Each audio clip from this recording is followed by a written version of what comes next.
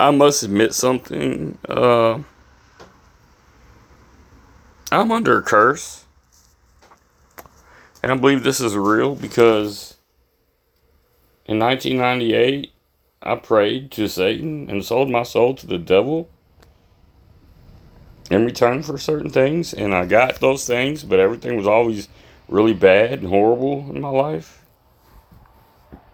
But last night, my mother came to me and she said that her pillow jumped across her bed. And she said she wasn't scared. And I believed we had an evil spirit in the house, but I wasn't scared either, even though I kept seeing them. And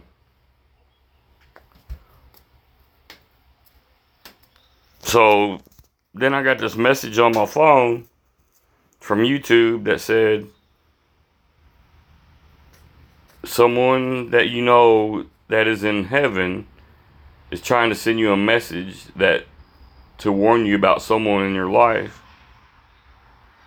And it just freaked me out. I had a very weird night last night.